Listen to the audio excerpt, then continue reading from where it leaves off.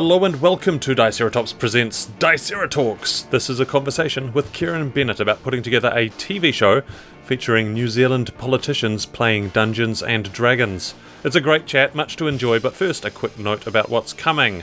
Dial M for Minotaur is next up for Diceratops. It's a recording of our sellout live show at Bats Theatre Wellington. It's a very striking figure. The silhouette is nothing but curves, and I mean that literally. It's like a perfect ovoid with little fronds dangling from below, floating inside with little eyes on stalks popping out of the top. Is this what the cats are like here? Hello? This is a flump, and the flump speaks to you telepathically and says, "Mr. Raven, I need your help. My husband is missing." Well, forgive me for suggesting the obvious, but have you gone to the police? We've also started recording our new D&D saga with Tom Adams and Jules Bergeser. Well, I feel like your temper is really your problem and not really mine. And he starts to feel like a little bit of a rumble underneath his feet, and a couple of the windows and doors start to shudder and shake, and Jackowick just looks at him and goes, "Sir, I believe that you have overstepped yourself." More about that one very, very soon. We have another live show on November the 26th at Bats. Tickets are on sale now for D&D Live. Pour some Centaur on me. It's going to be a good time. Right, enough preamble. Let's get into it with Kieran Bennett.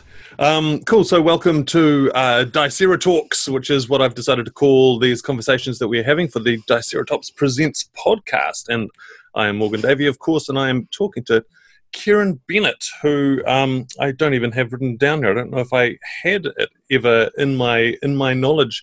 Had a project of undetermined name involving Dungeons and Dragons and politicians. So I got really excited about that, and I wanted to talk to Kieran about that and various other things. So Kieran, hello. Hello. Thank you so much for having me on. This is very exciting. Oh, well, I think it's exciting for me as well. So it's a win-win. So does this project have a name? It does. The name of the project is blank, blank, blank.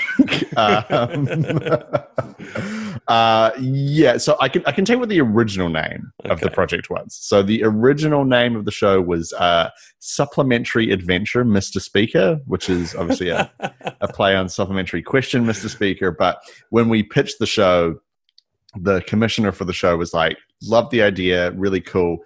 Could you maybe change the name? Could you maybe change the name to something shorter, easier to understand, and just better?" So we're like, okay, yeah. So we workshopped a lot of different titles, and there's a lot of other ideas kind of floating out there. But the actual name that we decided on, we'll just kind of keep to ourselves for the time understandable. Being. So this is still a live project, and obviously it's missed this election round in New Zealand, but it sounds like you are keen to continue developing it. So as we talk, there might be things that you cannot reveal, which I'm sure will add to the mystery as we go. Yeah. So obviously this is about getting politicians to play Dungeons and Dragons. So do you have like a little elevator pitch for what the show is? Or so in its first version? I mean, you'd think I'd be able to rattle it off in about 2 seconds, considering the amount of times I pitched this to people. But essentially, the idea is we would get 3 MPs, all from different parties, not from the same parties, and we would take them through like an hour-long D&D adventure, and just kind of see how they interacted and dealt with role play in a unfamiliar circumstance, and just kind of the general kind of idea was to show like, hey, politicians can have fun too, and obviously in the lead up to the election as well, coalition governments and that kind of thing. We wanted to sort of throw politicians together who maybe didn't normally like have anything to do with each other, and just kind of make them do something weird and just sort of see what would happen. Because I feel like role-playing games in general kind of reveal things about yourself that maybe you weren't aware of, and kind of like show who you really are. I remember when we were kind of workshopping everything about the show, we actually ended up playing a game of D&D in our team at work, and it was very interesting people who were maybe normally quite quiet and reserved really kind of came to the fore, and people who became very detail or obsessed, or they, started debating about things that they might not normally debate about. And it was really, really interesting seeing how people change when you put them in that circumstance. And I think that was kind of one of the times we were like, oh, we have like a really cool idea here.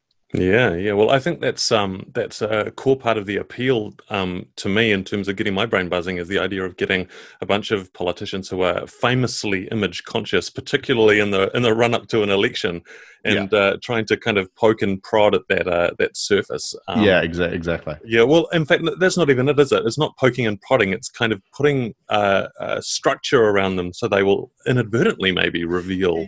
Exactly. I say we.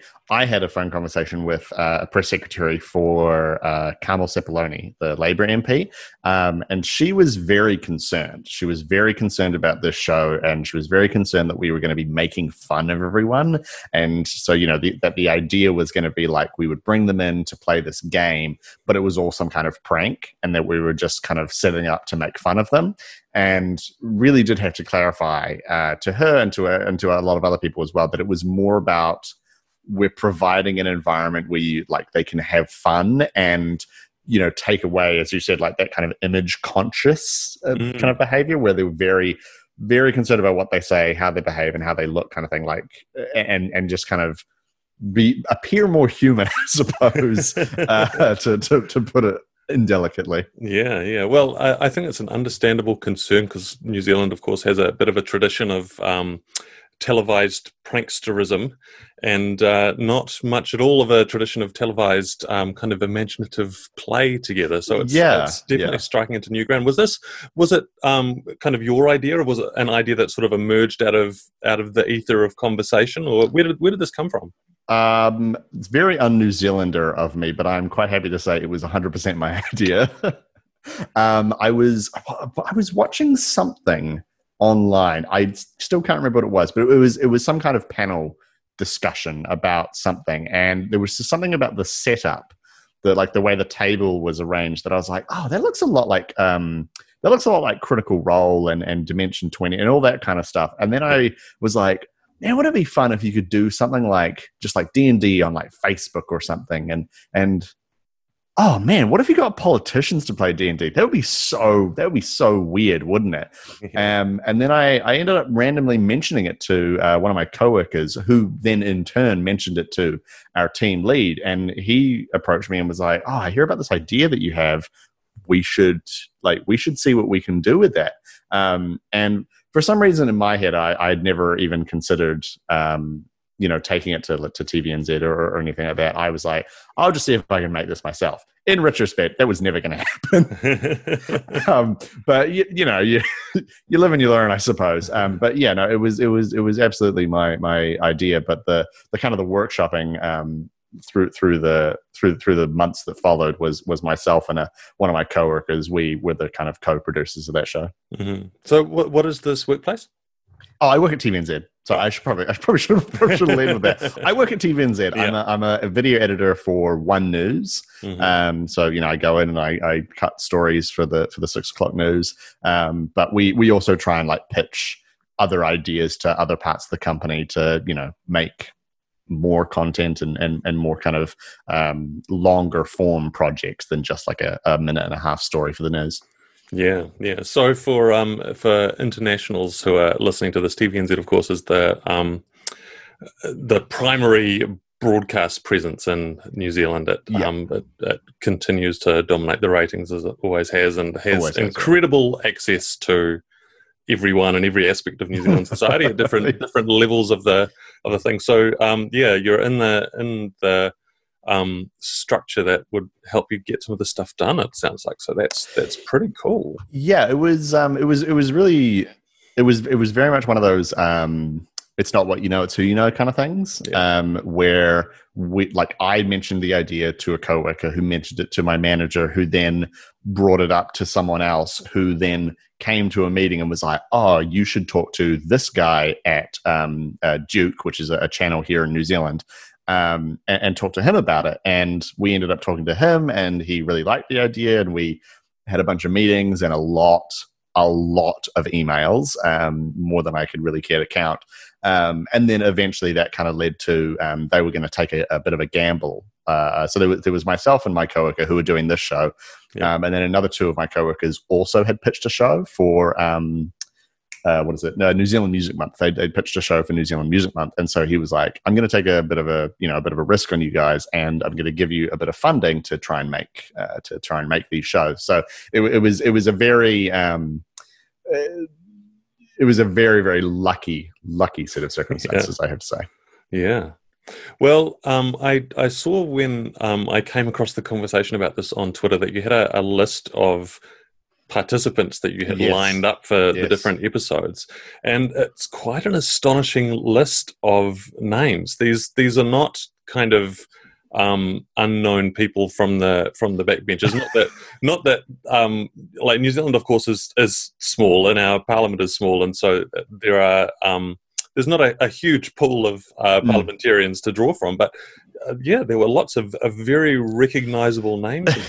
So there's obviously a bit of a story about how you ended up with that list. Who did you talk to first?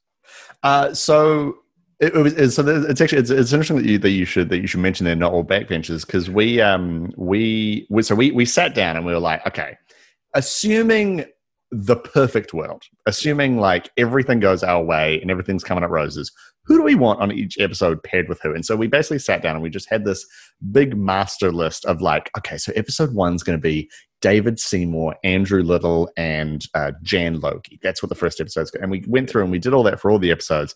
And we were like, okay, episode 6, like the last episode that we do, obviously that's going to be James Shaw, Winston Peters, and Jacinda Ardern. And so we just made up that list and we're like, let's just see if we can do this. Yeah. And I think that kind of helped us in a way, because we went to then talk to Jessica Mutch Mackay, who's the political editor for One News, and we also talked to Fiona Cumming, who's the executive producer for Q&A, which is a political show in New Zealand. And we went and talked to them and we said, hey, we want to try and get these people on this on this random show that we're doing, which you are just finding out about. How do we do that? And it was really funny because they came back to us and said, great list, great idea, love it.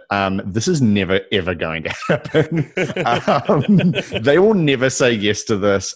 They have no time. This sounds wild and unpredictable, and they don't like that kind of thing. Yeah. So we were very much told, just go for backbenchers or young Nats or young New Zealand First, like really like shoot low kind of thing. And we're like, oh, okay, cool. We're not going to do that. And so we ended up getting this big list of contacts, and it was very much a bull in a china shop kind of approach, where we were just like, let's see, head of the National Party press team. Okay, yeah, we'll just send her an email and just kind of see what happens, I guess. And so I think we kind of developed a small sort of muttering amongst some people, where it was like, oh yeah, I've heard of your show because you've been emailing literally everyone who exists. And we did get a couple of, shall we say, somewhat short responses from some people who were kind of like, hey, this isn't maybe really the right channel to go through. Yeah. And you're kind of blasting out all these emails to people. But, it was very much an approach of just like, we'll just talk to people and see what happens. And somehow we got a lot of people saying yes. Some people said no, but yeah, well, a lot of people did say yes. Yeah. And I understand from comments that you made, and also from sheer logic, that a lot of these people saying yes wouldn't have really understood what they were putting their hand up for. Is that fair to say? That's really, really 100% correct, which I was like, obviously, I've been playing D&D for many, many years at this point. So I was like, yeah, it's D&D. It's Dungeons and Dragons. Like, everyone knows what that is. So many people didn't. The best response that I got was Kieran McAnulty, who's a Labour MP further down south, or I suppose further north from you. But he replied, and his press secretary had passed on my email, and he said, hey, Kieran, I asked my staff what Dungeons and Dragons is, and I still have no idea, but I'm still keen to give it a go. I was like, my man, that's great. But yeah, there were a few that did. James Shaw, co-leader of the Green Party, he was like, "Yep, cool, sounds great. I know exactly what that is." Apparently, he plays all the time, so that was great. But most of them required a very comprehensive breakdown. And it was very much a situation of you had to explain it to the press secretary so they could make sure it was okay, and then sometimes you would then get passed on to the MP, and you have to explain it to them again because the press secretary didn't really understand and kind of didn't really explain it very well. So I spent a lot of time explaining like what is D&D, what is a role playing game, what is a tabletop role playing game. So yeah, that was very entertaining. Yeah. Well, I'm keen to talk a bit more about this, but maybe before we dive any further there, let's talk a little bit about you. And you mentioned that you've known Dungeons and Dragons for a long time. So what's your origin story with role playing games and D&D, and how did you discover it? So it's funny actually. A friend of my aunt's, she was moving overseas, and she was like, "I don't want to take my D&D books with me. They're cool books, I guess. You can have them if you want." And I was like, "I don't know what D&D is." "Yeah, sure." I think I was like 14 at the time, and so she gave me the third edition, that new kind of revamped edition of D&D, the Player's Handbook, Dungeon Master's Guide, and the Monster Manual. And so I was like, let's have a read of these and see what this whole thing is about, because these books look cool at the very least. And yeah, it was basically all downhill from there, as they say. And I just got completely sucked into it. I ended up I was making characters, I was writing adventures, and I'm very much one of those one of those friends in the group where I'll find something new and cool, and I'd be like, you, and you. We're going to play this now. We're going to do it. And so I ended up running adventures for my friends all the way through high school, and then did the same at university. And then I ended up listening to a D&D podcast, which I believe now is called Greetings Adventurers, but at the time was called Drunks and Dragons. And I was listening to it, and I was like, this sounds like a lot of fun. Why don't I just do a podcast? They're pretty easy, right? There's no like work or any kind of effort involved whatsoever. We can just record it and it'll be fine. And that was like 5 years ago. So yeah, it just all from one person just randomly deciding to give me some books. It set off a years long journey. Yeah, it sounds like it. So I'm curious about that kind of original moment where you got the books, because I think it ties into the experience that you're having with these politicians. I feel like with role-playing games, Dungeons and Dragons, there's kind of this leap of understanding that you need to make where suddenly it all kind of coheres and you see how it works. And until then, it's enormous pages full of numbers and there's no board and what exactly is going on. And it sounds like you were given these books, but no one sat you down and said, and this is how it works. And that was in the days before Critical Role, etc. So how did you negotiate that entry? So my aunt, actually, the who has the friend who gave me the books, we were talking, and she was like, "Oh, so Jane gave you those books? That's really cool. That was really nice of her." And I was like, "Yeah, it is really cool." And she said, because she's a supportive family member and didn't really know what she was getting herself into, she said, "Shall we play it sometime?" And I was like, "Okay, yeah, sure." Yeah, why not? Like, how hard can it be? And so I remember we actually went to go and see another friend of hers, and the three of us sat around, and the two of them were playing. I also had a character, and I was dungeon mastering, I suppose. And we just kind of had like a little sheet where I'd drawn, I'd drawn a dungeon, and I'd written treasure. Skeleton, that kind of thing. And I think there was the first kind of moment that I can really remember is they went in. I actually think I still have this map somewhere. And they went into the first room, and I was like, okay, so there's in front of you, there is a ruined fountain, and all around you is this kind of gray cave, and you can hear the wind whistling. And I think for me, that was kind of the moment where I was like, oh, that's how this works. We're like telling a story and we're rolling dice at the same time. And it was such a like key lock sort of moment where I was just like, it now makes sense. And just from there, I was like, you know, I from that point, I was never really that, I guess, focused or into the whole kind of mechanics, I guess, of Dungeons and Dragons and how like the dice and the sheets and all kind of tied. It was more we're sitting together and we're telling a story and kind of collaboratively just, you know, playing. We're making a world and putting some characters into it and seeing what happens. So that was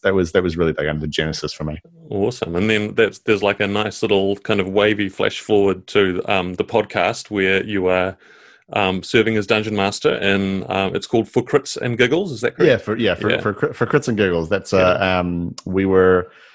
we did that classic thing where where I was like, hey, because I had some friends that I was playing some D&D with, and we were getting set up to kind of play our first session, and I messaged them and I was like, hey, we should do a podcast. We should just record what, you know, our sessions, and we can kind of like edit it and put it out and people will listen to it. And everyone was like, okay, sure. Yeah, we can do that if you want, I guess. So we recorded like our first like 2 or 3 sessions. And I remember my ex-girlfriend and I, who used to do the show with us, we were sitting and we had like a piece of paper and we were like, what do we call this? And we brainstormed like 25 ideas. Yeah. They all sucked. They were all terrible. Until finally she goes, For Crits and Giggles, you know, because it's like for shits and giggles, and it was the funniest thing to us. So we just we called it For Crits and Giggles, and yeah, so that was what is it now? It's October. So yeah, so in December of this year, it'll be 6 years actually. Yeah. So that counts as a very long running podcast. So it's not frequent. It is long running. And was this just the friends that you were already playing with that you recruited into the podcast? Yeah. So it was so when we were at university, we would get together at in the kind of the building that I had access to as part of my degree, and in that there was like a big meeting room. It was on the corner of the building, and the windows were round, and it looked out over the courtyard, so it was kind of like a tower. And I was like, we should play D&D in the weird tower room, and that would be kind of fun. And so there were a bunch of us, and then, you know, we graduated and everyone kind of, you know, went their separate ways. And so there was me, my girlfriend at the time, 2 of my friends from high school, and a friend of mine from university, who were really kind of the only ones that stuck around. And we were like, well, we all have jobs and lives, I guess, so we can't really gather in person as easily anymore. Why don't we just play online? Because that's a thing that people do. Yeah. And so I was just like, well, hey, while we do that, why don't we just also do a podcast as well, I guess. So we've been playing the same campaign, technically, I suppose, for this entire time with the same characters and everything. So, it's been a time. Yeah. And I've kind of listened to a couple of your episodes, and I noticed that you dipped into Call of Cthulhu at one point in there, but mostly you've been sticking pretty rigidly to this Dungeons and Dragons journey with a singular campaign. Is that's yeah. So it's so if you listen to the first episode and then you listen to the most recent episode, they are the same connected story the whole way through. Yeah, that's really cool. Yeah, we did dip into Call of Cthulhu for a little bit there, just kind of mix it up and see if we could do something else. Because, you know, jobs and all that kind of thing. The idea was that people could drop in and out of that and we could play something else. Mm-hmm. But we played it and we all just kind of collectively went, we don't really like this. Let's just keep playing Dungeons and Dragons. Yes. If it ain't broke. Exactly. Cool. And so that's kind of obviously giving you a lot of experience running games, like with a recording device going. For this show that you were planning, were you in the Dungeon Master's seat? Was that So the it was it's funny. It was kind of one of those sort of don't ask, don't tell sort of things, where it was like, oh, and so, you know, a dungeon master or a host will run our politicians through these adventures. And it was just kind of one of those things where no one ever really asked who's hosting, so we never really said anything. But like, between myself and my coworkers, like in our team, kind of down on the news floor, we were like, yeah, like I'm doing this, like I'm going to run these shows because like it was my idea, and like I've been writing these adventures, and I've sourced all our talent and stuff. Obviously I'm going to do it. Yeah. No one from people who'd commissioned or no one from the channel had ever asked. Yeah. So we never said anything. That's absolutely amazing to me. But like running a game like this, it's such a skill set, and it's certainly possible for someone to step in with improv skills or whatever, and they would probably handle things okay. But there's a lot to think about, and there's a lot to juggle. So what is in your head when you sit down and think, right, I've got 3 politicians and they're from different parties and they're sitting down and I'm going to put them in a Dungeons and Dragons experience? How do you even start preparing for that? Where do your ideas come from? Am I doing a variant of that question? I think I am. Yeah. So the I guess the two kind of one restriction and one kind of, I guess, condition that we wanted to have on each of them is that, so we wanted each episode to kind of parallel like real life political situations. So there were going to be like ghosts that were attacking a village that no one wanted to admit were there.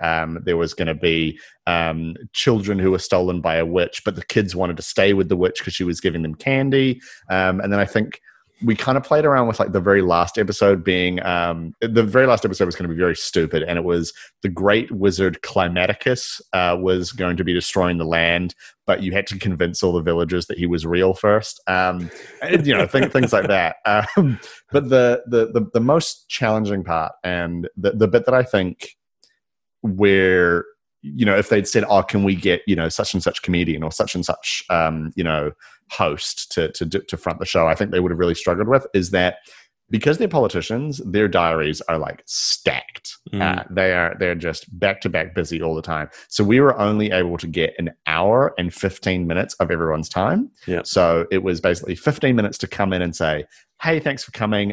Here's makeup. Get yourself looking pretty. Here's a character sheet.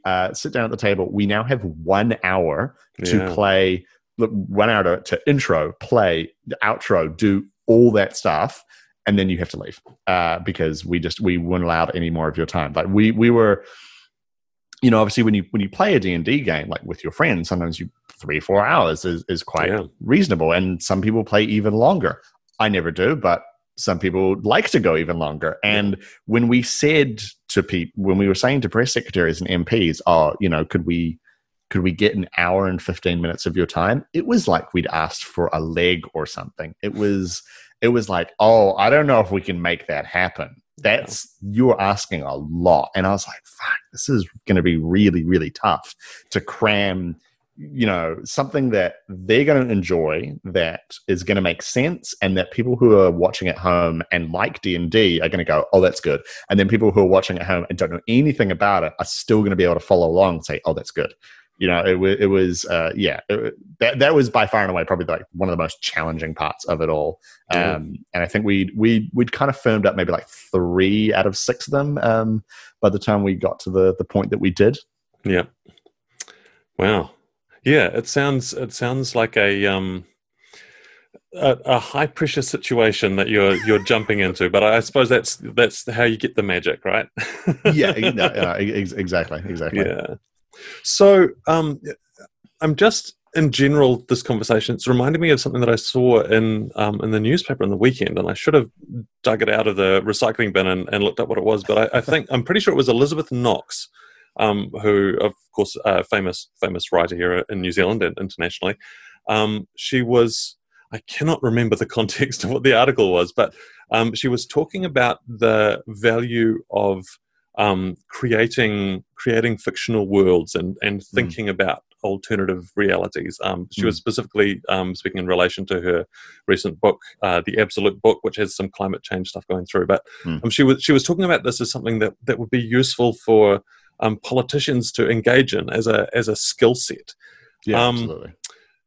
Yeah. So I don't know if you have anything to say on that. I don't really have a question per se, but I'm wondering if you have any reflections on kind of the value of this. I would absolutely agree. Like just with that in general, I think I don't think it's a particularly groundbreaking or controversial statement to say that, seeing ourselves reflected in fiction is an excellent way to kind of understand our present reality and our present kind of thoughts and feelings.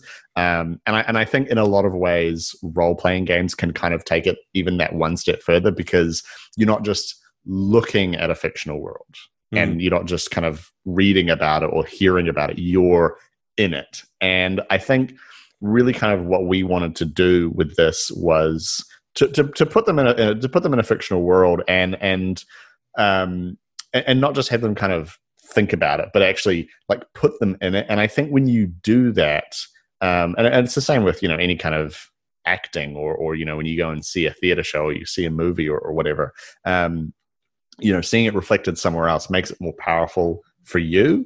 And so I think we were kind of hoping to get very like human reactions from them, and kind of get them to think about to think about other things, and I really lost my train of thought here, but you know what I mean. Yeah. But yeah, I would totally agree, and I think it's definitely one of the biggest strengths of role playing games, and really like just fictional fantasy worlds in general. Yeah, it's really interesting. That I think you mentioned really early on in this conversation about how it would putting politicians in a game situation kind of sidesteps the image management and gives you a chance to kind of get to know people in a different way. And it just reminds me of one of the really powerful things that I found about gaming is that I've gone to lots of events where I've sat down and played games or run games with people that I didn't know, and it's an incredible kind of bonding activity. It's like the most phenomenal icebreaker there could ever be, because once the game's in train, you're protected by this fictional situation, this fictional character that you're enacting. Yeah. But in the process of exploring that fiction, you just end up sharing so much of yourself and getting a sense of the selfhood of everyone else around the table. There's a real special magic to it, and it's I would definitely echo what you said. Where I've been to some conventions here and overseas, and I've played games and I've run games with some people that I do know and some people that I have never met in my life. I've run some games for a convention that I go to overseas, and I'll just chuck up a registration and say, if you want to play, just let me know. Yeah. And some people have sat down and I'm like, I've never met you in my life. I barely even know your name. Yeah. But I think kind of tying back to the show and what you were saying, it's very human to want to play games and have fun. And I think, I would say with full confidence, 99.99% of the population like to play games and have fun. And so, I think when you kind of have that shared experience, it makes it so much easier to mutually understand other people and really kind of like get to know them, because as you said, like that, you're protected in a way by the game, and you can kind of like let those barriers down a little bit and actually let people kind of understand you and know you, because you've already kind of shared this experience, even if that experience is just playing a game. But I think it's a very profound experience to kind of do that and really let somebody know you. And it's so easy to do that as well when you're playing a game. Yeah, for real. Okay, well, maybe one last question. This phenomenal idea that I really hope comes together is to me, it's a very New Zealand thing. Yes. And what is it about New Zealand's kind of political environment that has allows this to happen? Because it would be an absolute non-starter in lots of other places that I can think of. Absolutely. Not just like politicians playing D&D, because I think there was a fundraiser recently I can't remember the name, but someone in the US was playing some Dungeons and Dragons to raise money for their senatorial bid or whatever. But particularly kind of across party lines as a founding premise for it. Like, it's astonishing to me. What's special about New Zealand? I think New Zealand's really small, and I think I think because the country is so small, and everyone knows everyone kind of thing. I think it does keep our elected officials. Yeah, I think it keeps them humble, really, to be honest. And I think it's kind of one of those things where if you have an idea like this, it is quite easy to approach them because because they stay so humble and they stay kind of, I guess, relatable in a way. It is easier to approach them and talk to them about this kind of thing, and they would feel more, I guess, comfortable saying yes to something like that. And as well, I think if you're a politician and you're not to use a bad word, but if you're a bit of a dickhead about this kind of thing, then word travels. People kind of will know about that. And I think if you were in New Zealand and you were trying to conduct yourself like, say, an American politician, where your time is constantly valuable, you never want to do anything with anyone unless it's like this, or this, and this. No one's going to want to talk to you because that's just not how New Zealanders are. And so yeah, I think it is, as you said, a very New Zealand idea because we respect our elected officials, but we don't necessarily respect them all the time. And that is a brilliant quote to probably end on. I don't think you're going to top that one. Wonderful, Kieran. It's been excellent to talk to you. So, no, thank you. If people want to keep up with you and your podcast and any news about the developments in this idea, how are they going to do that? Well, you can, probably the easiest way is to follow me on Twitter. I'm at Mr. K_Bennett. That's BENNETT. Alternatively, if you're interested in that kind of thing, you can follow my D&D podcast for Crits and Giggles. That's at for CNG Podcast. As for any developments about the show, just follow me on Twitter, and believe me, the moment we get funding for it, there's going to be some all caps tweets. Thank you, Kieran. Links to his podcast and Twitter in the show notes. Go follow, go listen, spread the good word. Get your tickets for the live show, pour some Centaur on me, and tell your friends about us. We are Diceratops. Find us on all the socials at DiceratopsNZ. I am Morgan Davey. Let the good dice roll.